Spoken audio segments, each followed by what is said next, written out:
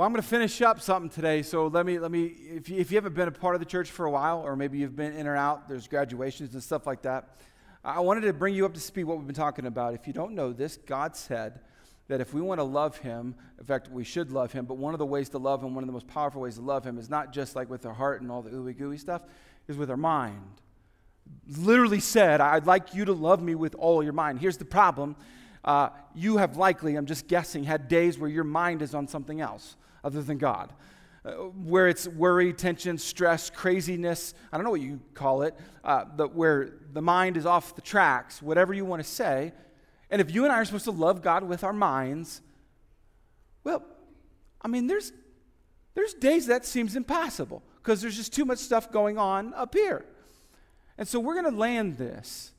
And I would say, and again, it's my opinion, I'm going to say that I think this is perhaps the most important conversation we need to have.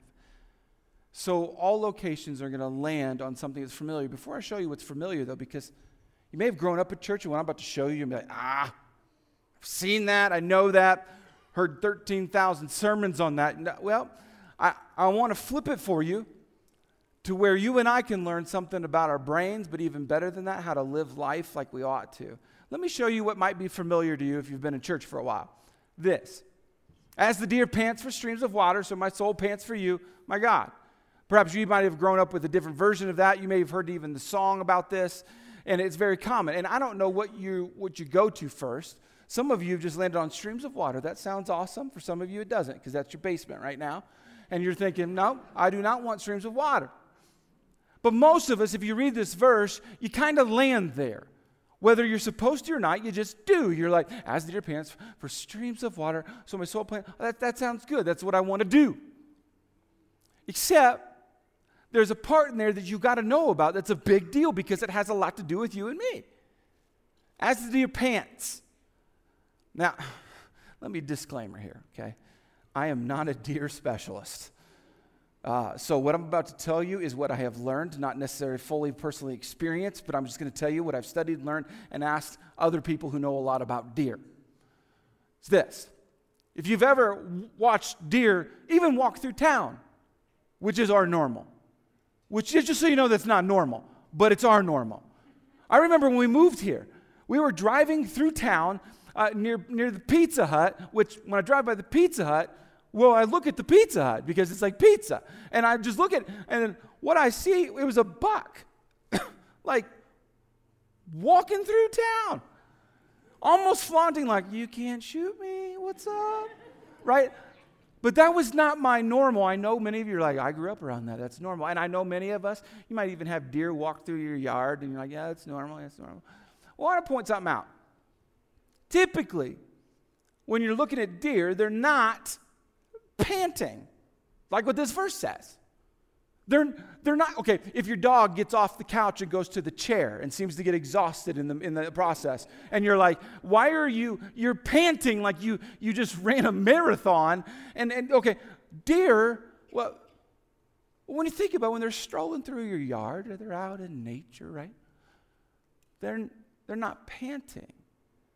It's because, and this is what I've been told and what I've read, is you're really only going to see a deer pant if it's been running from someone or something. After it's been, let's just call it being chased. Maybe it was you it was running from. It saw your scope and was like, I'm gone, all right? Or a car or some sort of a threat or a loud noise, and the deer runs and runs around and trying to save its own life, get away. At the end, it's going to be panting because it just ran for its life from its enemy in essence. What they say is, in the course of a chase, a deer will typically use 80% of its water reserves just getting away. It's even been documented that deer have been known that if they have to run long enough, they will literally run themselves to death, completely lose all of their water reserves. So if you've ever watched a good documentary, especially about the ones in Africa, where maybe many of us for entertainment, watch the gazelle run from the cheetah or whatever, and we're like, oh, what's going to happen? If the gazelle gets away, do you know what its body tells it to do something? To go for water. Same thing with a regular deer. After the chase, after running from its enemy, after running from whatever it was afraid of, whatever it was at risk of, when they go to the water. So when I read this to you, although some of us are like, this is so common, I've read this before, all I want you to do is resonate with it. The writer's saying, deer, they have enemies. Deer have things and people that jeopardize or risk its life. So when you read it, here's what you need to know. We have an enemy. When you read that, don't let it be so commonplace. You're like, yeah, I've heard it. No. What you need to land on very quickly is that you have an enemy that is going after you. And when you read, okay, this deer, is a deer pants, you need to know that you and I have an enemy, and he has a name, and he doesn't like you. In fact, I would tell you much stronger language. He hates you. He despises you. He wants to take you down. He has no ounce of mercy, no ounce of grace. He is after you, and whatever the worst is that you can imagine that he wants for you, it's worse than that. And does it not get exhausting if you have a day where he's maybe tempting you or throwing things at you, and you're like, I just can't stop thinking about that or dwelling on that, and it just starts, do you not find yourself some days exhausted because of what you and I would call the stresses of life? It's become so normal to us that we just call it stress. I think it could be something deeper. We have an enemy. In fact, I'm not just coming up with this. I mean, many of us have our own examples, right? You probably have experienced evil in some sort of storyline, maybe in your own life. You know that there's something bad out there. I can show you what many people have written about him. I'll just give you some examples. We wanted very much to come to you, and Paul, if you don't know who Paul is, it's like a hero of the Christian faith. Started so many churches, used to be like anti-Christian, like Taliban-esque, horrible person. God got a hold of him, decided to follow Jesus and be all about it. Even though Paul, tried again, but Satan prevented us. Can we just stop here for a moment and say a guy who has churches named after him said that Satan prevented him from doing certain things? I mean, some of us get so like braggadocious, we're like, Satan can't do anything. It appears as though he can do some things. You have an enemy and he has a name. There's tons of other places. Let me show you so that Satan will not outsmart us. He's trying to. For we are familiar with his evil schemes. Oh, he's got schemes with your name on it. He's got schemes with your marriage name on it, your kid's name on it. He's got plans and plots and traps for you and I. It's horrible. And if you ever stop and just dwell on it just for a moment, the exhaustion that you and I often feel mentally, could it be something bigger at hand, more daunting at hand, more scary at hand, more weighty at hand? You and I have an enemy. And listen, our mind is a primary target. If you want to know what he's going after with you specifically, I think he's going after your mind. I think he spends a lot of his time trying to get you and I, not to necessarily go physically do this, but to dwell on certain things and actually not to dwell on other things. I think one of his tactics is to go after your mind. Well, let me give you an example. One of them is worry. Some of you consider it a gift of yours to worry. You need to stop that, by the way. Your family hates it. There's a gift for you. One of the ways, I think, is worry. If you ever worry, if you ever wake up and whatever you're facing that day or that season, it's consuming you and you're worrying. We're like, well, that's normal. Everyone worries. Well, I get that. Our mind is a primary target. A study was done that I find horribly intriguing. Let me explain. A group of people grabbed a whole big group of people and tested them. Here's what the requirement was. If you've ever done a test like this, they said, all right, we want you to write down all the things you're worrying about. Some of you would be like, I'm done. I don't have time for that, right? You'd be like, how long do I get a Word document? How long do I get to type all of this out? So they had to write down all of their worries, but watch this. So over time, they had to track. Here's how they had to track if what they worried about actually manifested itself into reality, right? Like, okay, what you're worried about, what you're scared about, what's consuming you, you had to document what actually played out. And what happened was, messes with me. Here's one of the stats. 85% of the imagined misfortunes never happened. Now, it's interesting how a group like this reads this. Some of you are like, oh, wow, I should stop worrying. And some of you are like, well, I'm in the 15%, so I'm good, because what I'm worrying about is legit. And it's, I mean, David, if you just knew what I'm worrying about, well, then well, let's go there for a second. Because isn't that what many of us do? We're like, oh, I bet those were not smart worries, right? Okay. So like I told you, this is a study, so they were gathering all this information. Well, of the 15%, right, that said, things happened. Well, here's what they said. 79% of the 15% said that what played out was not as bad as what they thought, and in fact, the lesson that they needed to learn through what happened was necessary and crucial, and they're glad they learned it. So the people who did the study end up saying that 97%, if you aren't good at math, don't worry, like, how'd you get, I just did the math for you. 97% of the worries were a waste of time. Were a complete waste of time. The people who did the study used a bit more, stronger language.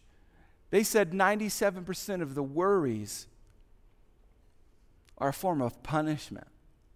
Because they knew it. That's why they did the study, by the way. They just didn't know the percentage. They just knew that what you and I have a tendency to worry about isn't even going to probably play out that way. At least 97% of the time. It's not going to play out in the monstrous way you and I think. It's not going to be so damaging that it's actually punishment to ourselves. Punishment. Does that not sound like a tactic, a scheme of our enemy to punish us, or even to get us to punish ourselves? So I will tell you, I think we have an enemy. I think it's very apparent. And I think he's going after our mind, and worry is just one of the things. There's tons of other ways. He's trying to disturb and set up our life and trap us and wreck us and throw us down. There's tons, but that's just one example. So what do? I mean, it's a bit intense to think that you and I are supposed to wake up and go to battle against Satan. Well, it doesn't have to be as daunting. Let me show you what God teaches us. Don't worry about anything. Instead, pray about everything. Tell God what you need and thank Him for all He has done. Then you will experience God's peace, which exceeds everything we can understand. Now, I obviously underlined this for you. His peace will guard your hearts and minds as you live in Christ Jesus.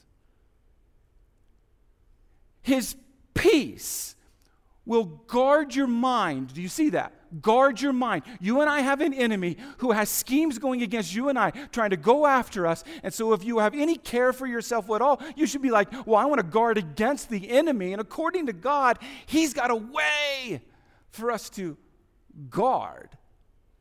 It's called peace. Let me put David's spin on it. Peace is a security guard for your mind. And God knows it. He's always known it. That if you and I actually want to have a safe mind, a mind that can worship God, go after God, love even any other relationship, do it well, then we need to have a security guard, and it's peace. You and I need peace. Now, you likely, maybe you have, but you likely don't have a security guard at your house watching over everything. Maybe you do. It's fine. But many of us actually at our homes now, what do we have? We have security cameras. That's become a pretty standard, pretty norm thing. And in fact, it's fun. You go on YouTube for a while and you can watch just a bunch of crazy stuff. We have our fourth kid now in the house. He's 10 weeks old. He doesn't do anything yet, but he's still cute, and it's just fun to watch him. And let me tell you a little history, though. With our first three kids, middle of the night, and they would cry. That's what happens. You know what we had to do? Some of you are going to think I was born in the 1800s. when they would cry, listen, we would have to get up. Yeah. And get out of bed. Yeah. And go into the room. Some of you are like, that just sounds horrible. See, maybe you grew up though, okay, we had some of the audio things, where you can listen, but I think those are worse. Because you hear things, you're like, what's that? And you get up and it messes with you even more. Because you're like, what in the world? That was nothing, and now I just woke my kid up. This is not playing out well. Well, with our fourth kid, we've got something we've never had, and it's awesome. We have a camera in there. And so there's, you might hear some noise in there. I get my phone out. I look at him and like, yep, he did nothing. I don't know what that sound was. But we're not going to go in and wake him up and take the bait. No, he's going to sleep. It's amazing. Like right now, if I wanted, I could pull up right now and look at my son, Bo, and be like, oh, he's crying. But no, I could look at him, and an immediate peace of mind. It's so cool. And some of you are like, we're out of that phase, David. We're out of that phase. We have 2-year-olds and 3-year-olds, and as soon as we put them to bed, they sleep all night long, and it's just magical. Are you sure? If you're not sure, I'd like to show you something. Here, take a look.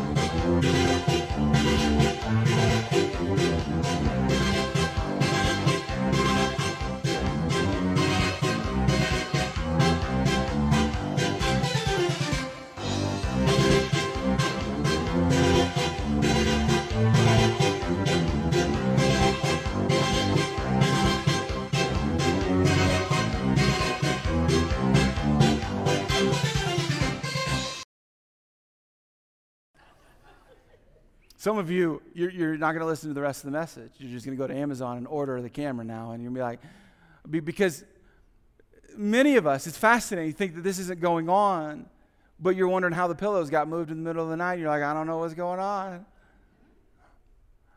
Let me take this. Peace is a security guard for your mind.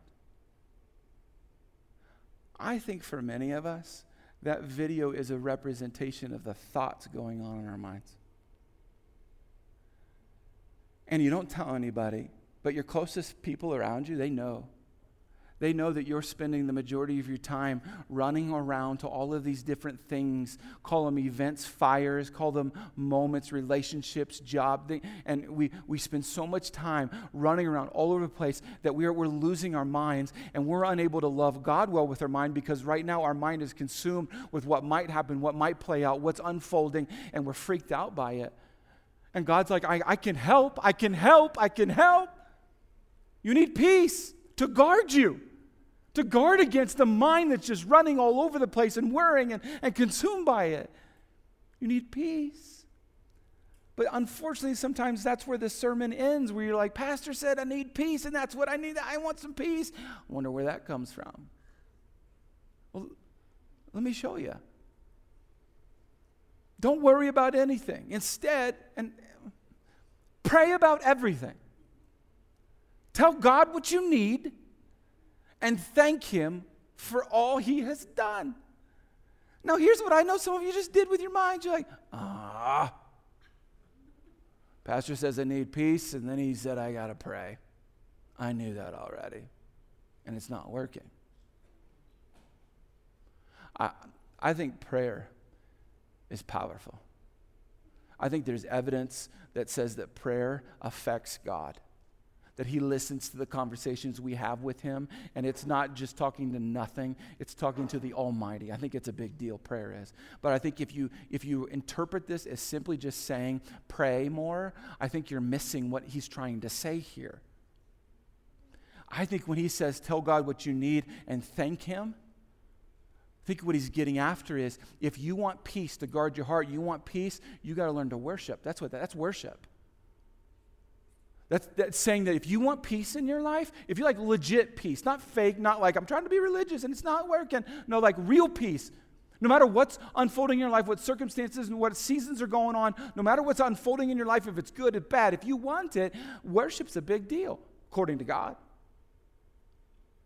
Now, I know a lot of us have our own definitions of worship. Let me show you one that we use frequently. It's on purpose, by the way. To honor with extravagant love and submission. Some of you are like, where's the music word? I don't see it.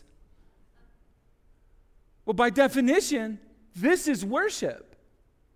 Which means, if you're not tracking, you can worship anyone or anything that you want. And in fact, every single one of us is currently worshiping someone or something. We're giving someone or something extravagant love and submission. So let me take you back to where we started with the very common psalm. As the deer pants, as the deer gets done running from something or someone, was afraid of his life most likely, and gets to water to replenish its body, so my soul pants for you, my God. You notice where the soul went. To worship, and not to worship just anyone or anything. So my soul pants for you, my God.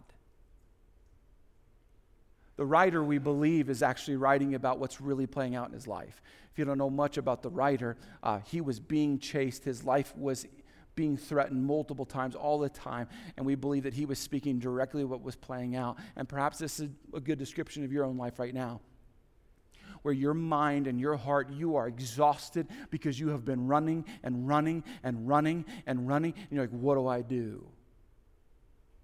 I would say worship. In fact, here, let me put it in my own words. The war of the mind requires worship from the heart. This is why I say, of all of the weekends we've talked about self-talk and the war of the mind and what's going on, I think this is perhaps the most potent and powerful one. Worship. I wonder how well you're doing with that. Worship. I know you're expecting me to tell you, pastor, reverend, whatever you call me, to tell you should worship. Like, I know. Wants me in church more often. That's not what I'm saying. I'm saying that you and I have got to be better at worship, more frequent at worship. Worship has to be a norm in our lives. If you want to beat your enemy. If you don't want to beat your enemy, if you want to fall to all of his traps and schemes and all that junk, then don't. And in fact, God cares about how you worship. He cares about that you make this a part of your life. Not going, I want to give you another rule. He wanted you to beat the devil. And you can go all the way back. It's not about law. Go all the way back to the beginning of the Bible. And God, it's all written there, how he made everything. And if you don't know how he made it, it's articulated in the Bible. Genesis talks about day 1, day 2, day 3, and in 6 days, he created it all. It's amazing, 6 days. In fact, the 6th day is when he finished it. That's how that works. If you do something in 6 days, the 6th day is when you finish it. Thank you. But let me tell you something that means a lot about the 6th day. You may not know this, or connect the dots. That meant that on the 6th day, get all your work done. It's got to be done because you don't want to leak into the 7th day. So the 6th day, even in Jewish culture, was called the day of finishing. Fast forward from creation to the time of Jesus. Jesus is literally fixed to a piece of wood known as a cross. He's nailed to it. He's been beaten near to death, bleeding all over. He's going to die. Some of you Christians who have grown up in the church and read your Bible, you remember what he said? It is finished. It was the 6th day. God has always considered days 1 through 6 when we get stuff done. If you read the creation account, there's more than 6 days. There's a 7th day. We now know it as our week, but there's a 7th day. And God even talks about the 7th day, that when God got the 7th day, he rested. He stopped. He put his phone away. I think he had a phone.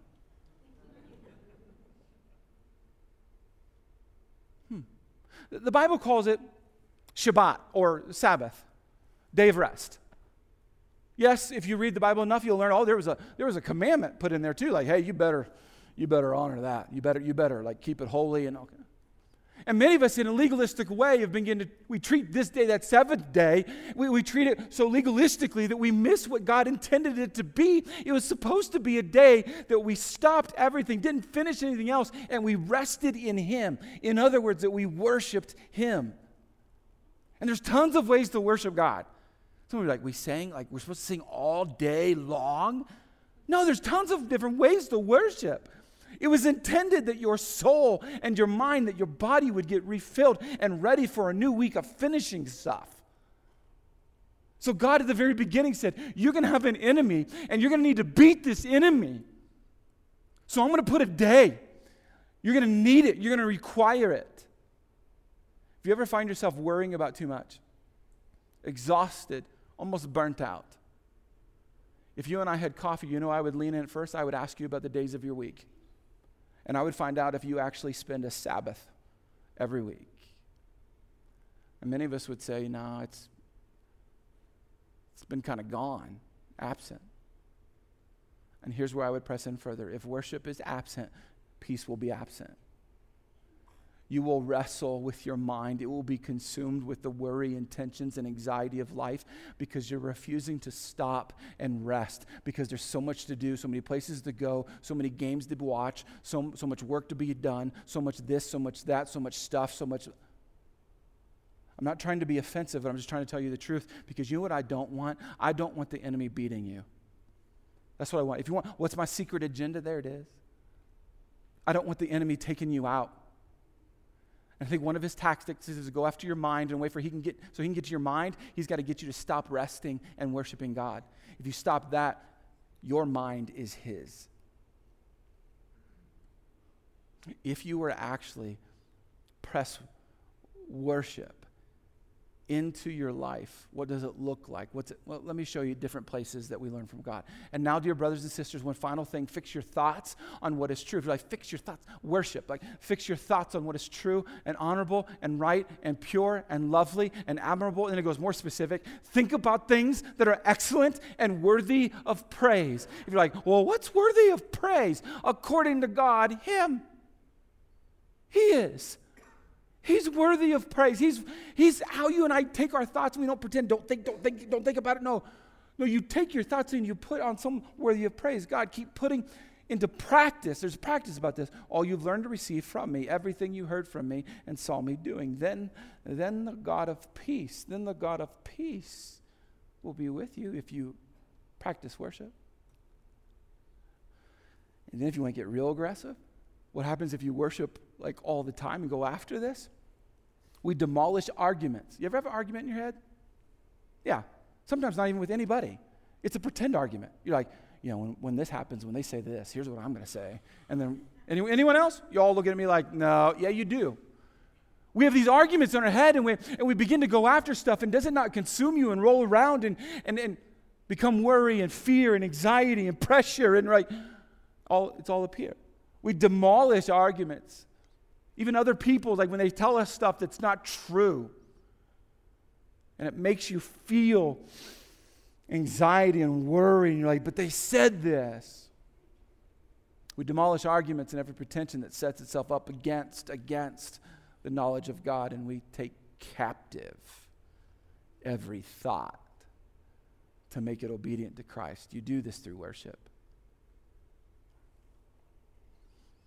Look at me very intently. You have an enemy, and he hates you.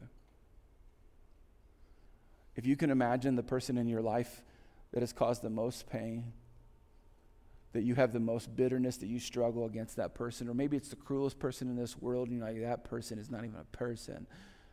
Your enemy is far worse. Your enemy is out to get you to rip every part of your life apart. If you are married, he wants your marriage dissolved.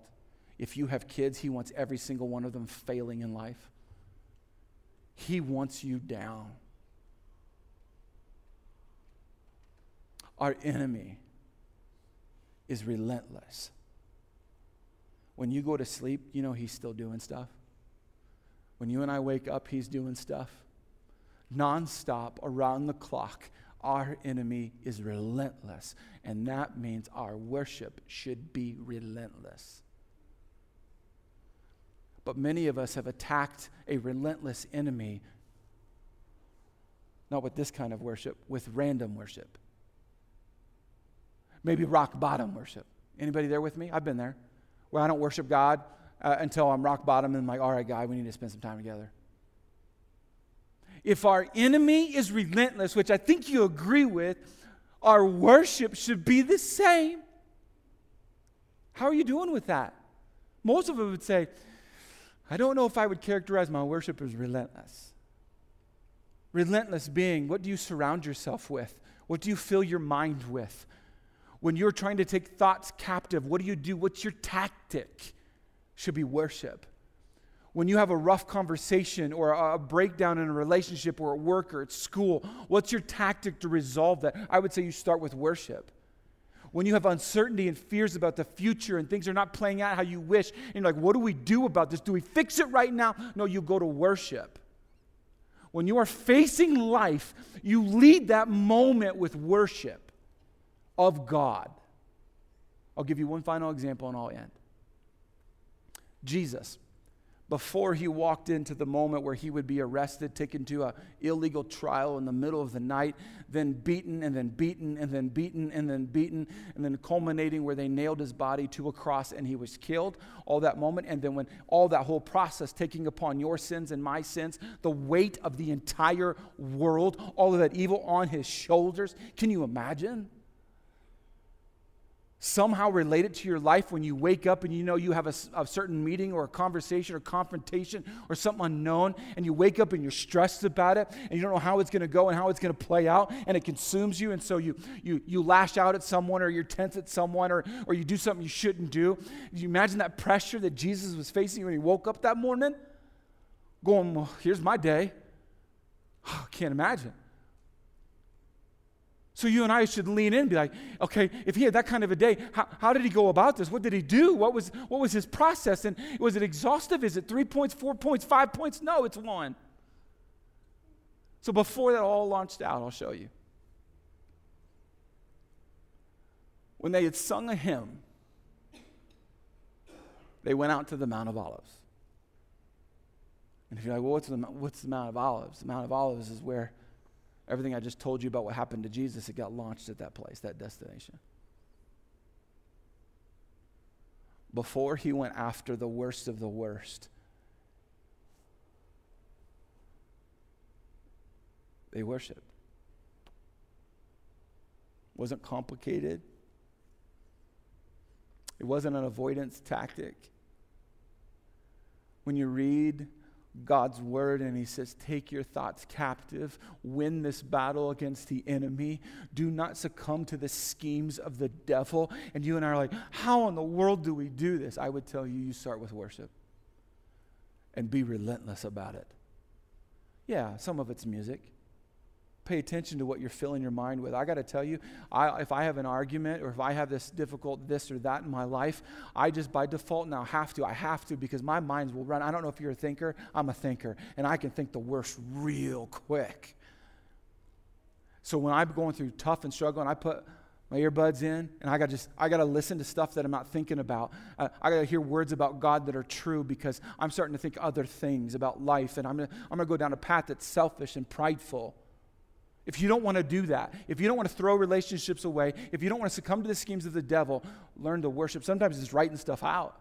Sometimes you're like, I'm not going to listen to music, David. I'm a writer. I'm just going to start writing things. I'm going to write it down and just talk to God that way. Some of us just need to be quiet. You ever tried that before? Woo! It's weird, isn't it?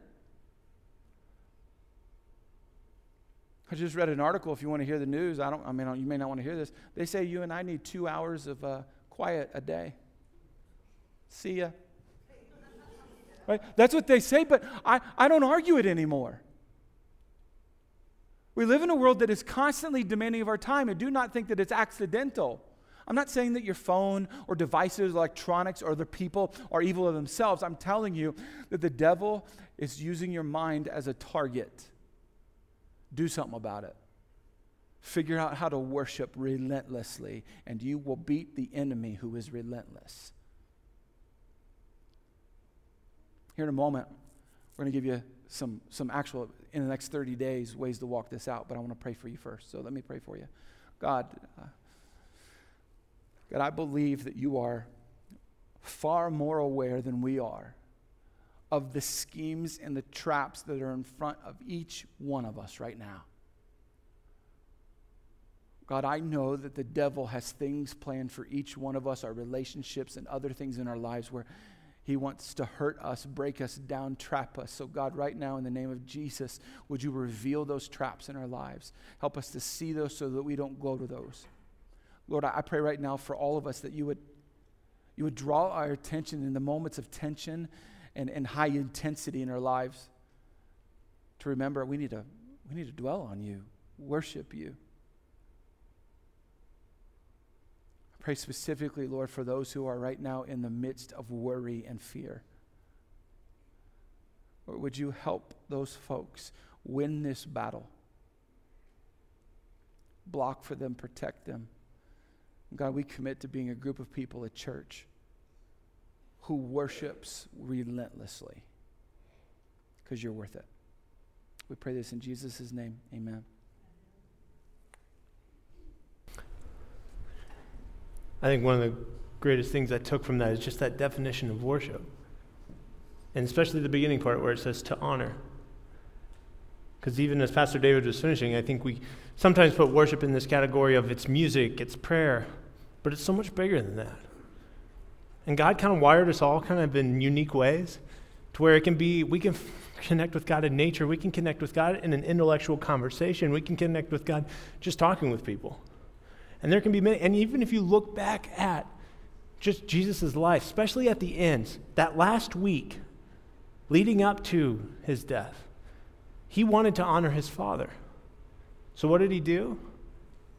He went and served the disciples by washing their feet. He went and had a meal with them and explained in a very profound way what communion is. And then, yes, they sang a hymn. And then they go to the Mount of Olives, and what do? They pray.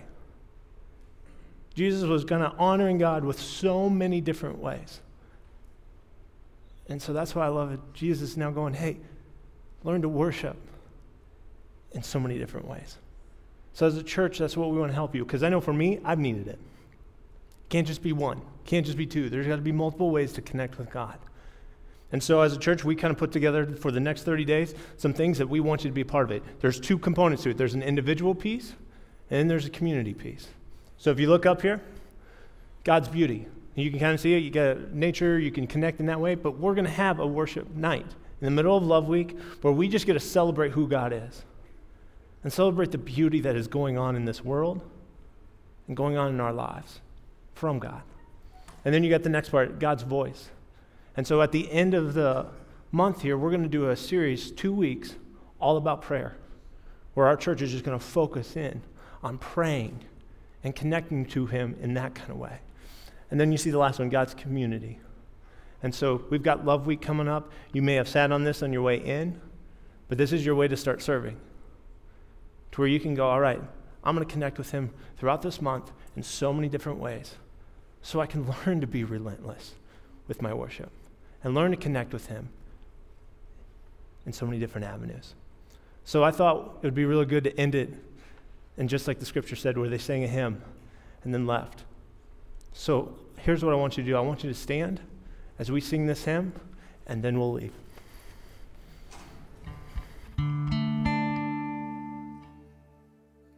Let's sing this together. As the deer panteth for the water, so my soul longeth after thee. You alone are my heart's desire, and I long to worship thee. You alone are my strength, my shield. To you alone may my spirit yield. You alone are my heart's desire, and I long to worship thee. And I long to worship thee. And I long to worship thee. Amen. That is our desire as a church, that we would seek those ways out to worship him and to allow that to be a part of our lives in every aspect. And as we mentioned earlier, there is serving is a form of worship, and we would love for you to take that card and take it to the Love Week booth, or you can drop it off in one of the blue buckets on your way out to sign up for a project, because that's coming up next week. Well, hey, we love you guys. Thank you so much for being a part of tonight with us. Hope you have a great week. We'll see you next time.